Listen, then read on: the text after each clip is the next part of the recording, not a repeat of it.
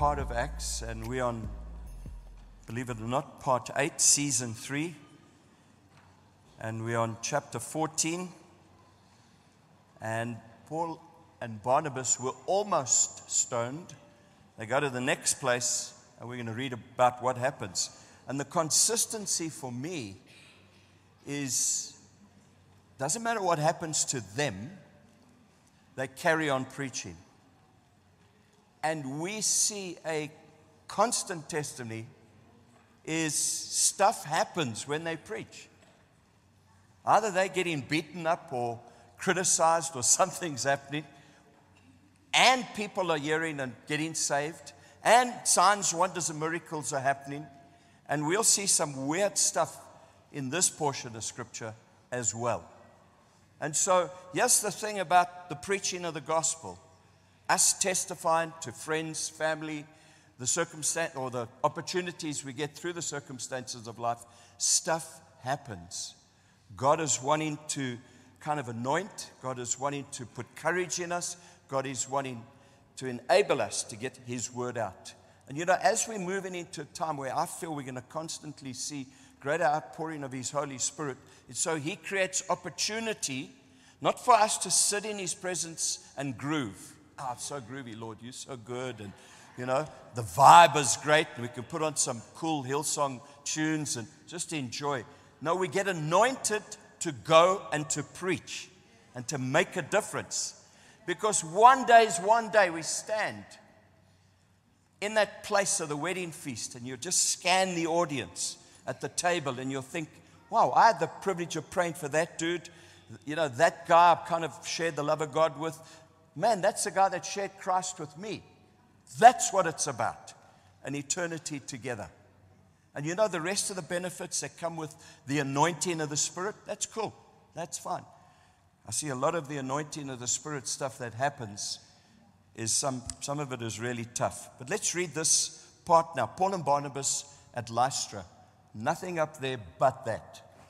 Word of me. The desk better look at me. So here we go. You're reading in your Bible. If you haven't got a Bible, maybe just sit closer to the person next to you or take their Bible and say, thank you. Yeah, that's my phone. You left your phone at home today, sister. So Acts chapter 14, verse 5. We're going to allow the word of God to be the preach, which it should be always. When an attempt was made by both Gentiles and Jews in Iconium with their rulers to mistreat them and to stone them, how's that for a promise of what's going to happen to you when you preach the word of God? To stone them. They learned of it and fled to Lystra and Derbe, cities of Lycaonia, and to the surrounding country, and they continued to preach the gospel. You see, there's the encouragement for us. It doesn't matter if you're misunderstood, if you're persecuted, if even in your own heart you kind of feel a bit fearful or whatever. Our responsibility until the Lord Jesus comes back is that phrase. Continue to preach the gospel. Yeah? Amen? Yes? No? Help me, Jesus. Give me strength. Anoint me, Lord. Yeah? That's it. Amen. Now at Lystra, there was a man sitting who could not use his feet. He was crippled from birth and had never walked. So obviously people knew about him. He listened to Paul speaking. What was he hearing Paul speak? The gospel. Jesus Christ, the kingdom. The awesomeness of how Christ has forgiven us. How He came and He died on the cross. He heard this. And Paul, looking intently at him, not just looking, he looked at him and he saw something different. Something. There was a spiritual moment there. There was a gift of the Spirit manifesting. And seeing that he had faith to be made well. And we know from Romans chapter 10 that faith comes by hearing the word of God. So I want to encourage you in your circumstances, don't stop hearing the word of God. How do we do that? We read it and we read it and we read it and we allow it to transform us. Because that's what builds up faith. It's not just a switch. It's through the word of God. And he said in a loud voice, stand upright on your feet. And he sprang up and began walking. This wasn't mild stuff, by the way stuff. This was dramatic. He sprang up. He hadn't walked since birth. A miracle. This is the awesomeness of our God. I want to be available for that. I want to trust God through being baptized in the Spirit, through allowing the Holy Spirit to work in and through my life, through keeping in step with Him. I want that gift of discernment, which is in 1 Corinthians 12, and I want gifts of knowledge, and I want gifts of healing, so that the gospel can come through into the circumstances I'm involved with power. We don't preach a dead message. It's not boring. This changes lives. And he began to walk. And when the crowd saw what Paul had done, they lifted up their voices, saying in Lycaonian, the gods have come down to us in the likeness of men. Barnabas they called Zeus, and Paul Hermes, because he was the chief speaker. And the priest of Zeus, remember I said some weird circumstances. Imagine that. You get the opportunity of preaching somewhere, and suddenly they're calling you a god. And the priest Zeus, whose temple was at the entrance of the city, brought oxen and garlands to the gates and wanted to offer sacrifice with the crowds. That is like way over the top. But you need to understand, with Greek mythology and worship at that time, there were rumors that the gods had come down. So there was this expectation. It's interesting. Even the pseudo, even the fake is expecting a visitation from their God. Because the enemy is not creative, and he cannot do anything creative. He has to copy. And so they were fully expecting that Zeus and Hermes would make some kind of appearance. And here it was. Amazing how they kind of just try and fit into their belief system what had gone on. But Paul had other ideas. But when the apostles Barnabas and Paul heard of it, they tore their garments and rushed out into the crowd, crying out, "Men, why are you doing these things? We are also men of like nature with you, and we bring you good news." I love Paul's attitude. Even in that moment, look, some of us would say, look, don't give us that. Just let's take up an offering. Bring your gold and the rest. No. Paul was single-minded about every opportunity he got given, including when he stood before kings. It was to witness. And he said, boy, have I got good news, that you should turn from these vain things, these idols, to a living God. He's not an idol, who made the heaven and the earth and the sea and all that is in them. In other words, he is basically trying to explain, I'm a messenger, sent by the true God. I'm not God. Yes, I'm made in his likeness, and I can be called the Son of God. But you need to understand, my message is not about me. I'm not pointing to me. It's not about my fame. I didn't do the miracle. Even Peter and John, the miracle that you saw happen to the man at the gate, beautiful, it was God did something. You know, here's the deal. We are obsessed with trying to make heroes out of people. And God just recently has judged this attitude in the church of rock star preachers. We get given the ability to operate in God's power, and his glory is seen. Don't own it. You are not the miracle worker. Jesus is.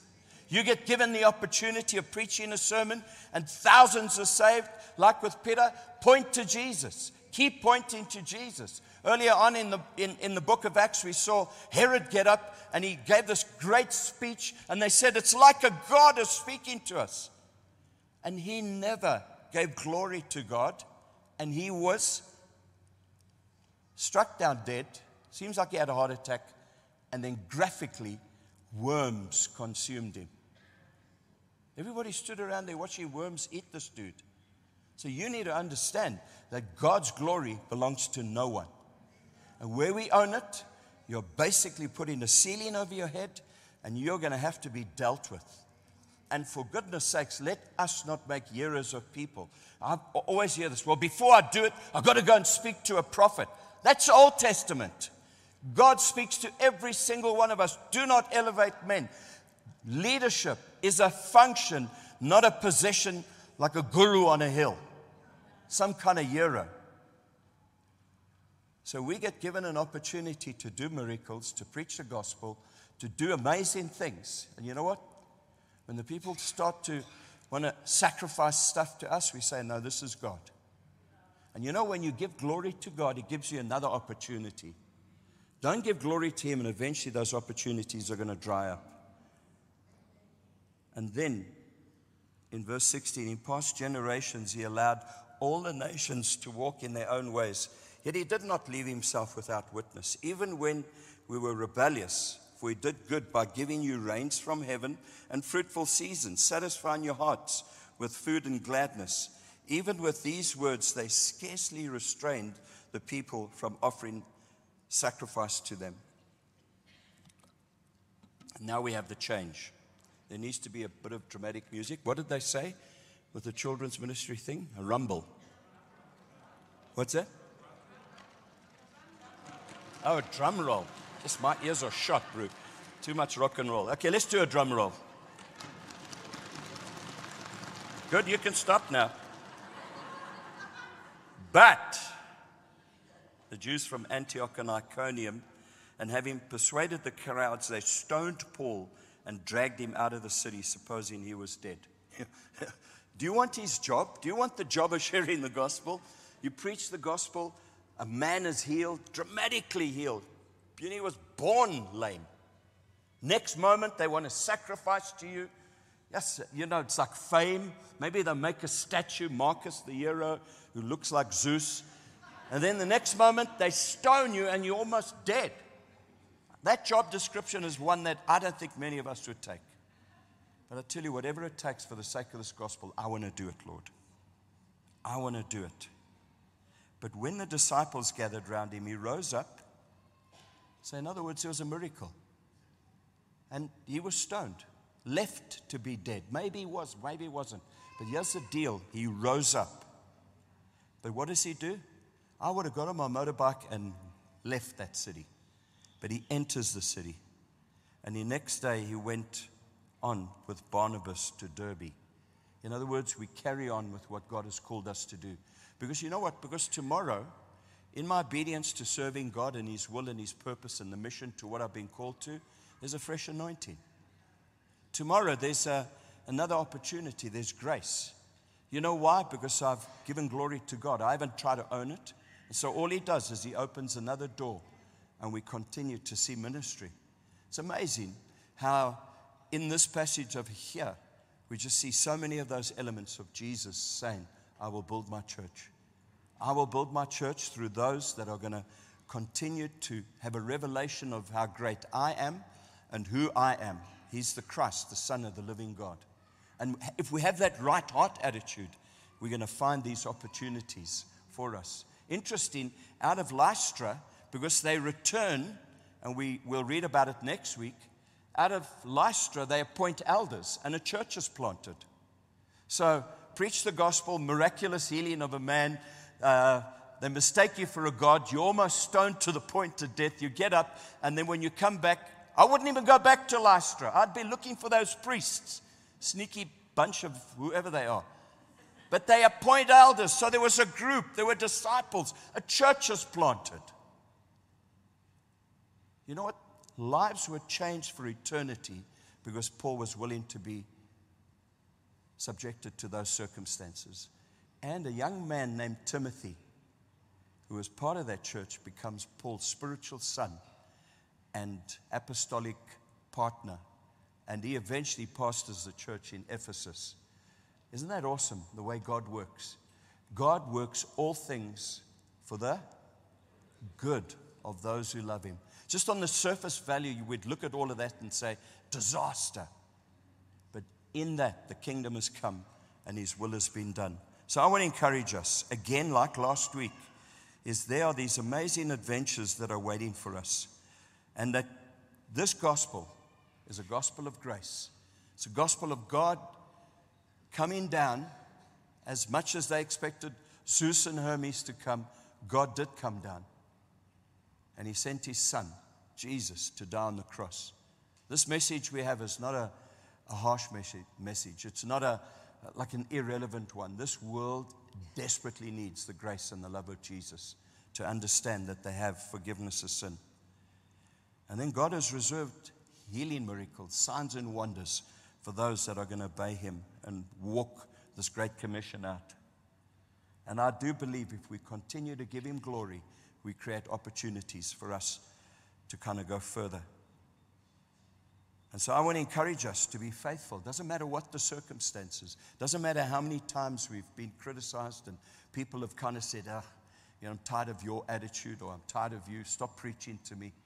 Let's continue to be obedient to the Father and look for opportunities, because that is why we are still here, to preach this gospel of the kingdom to every single ethnic group. And then the Lord Jesus comes back.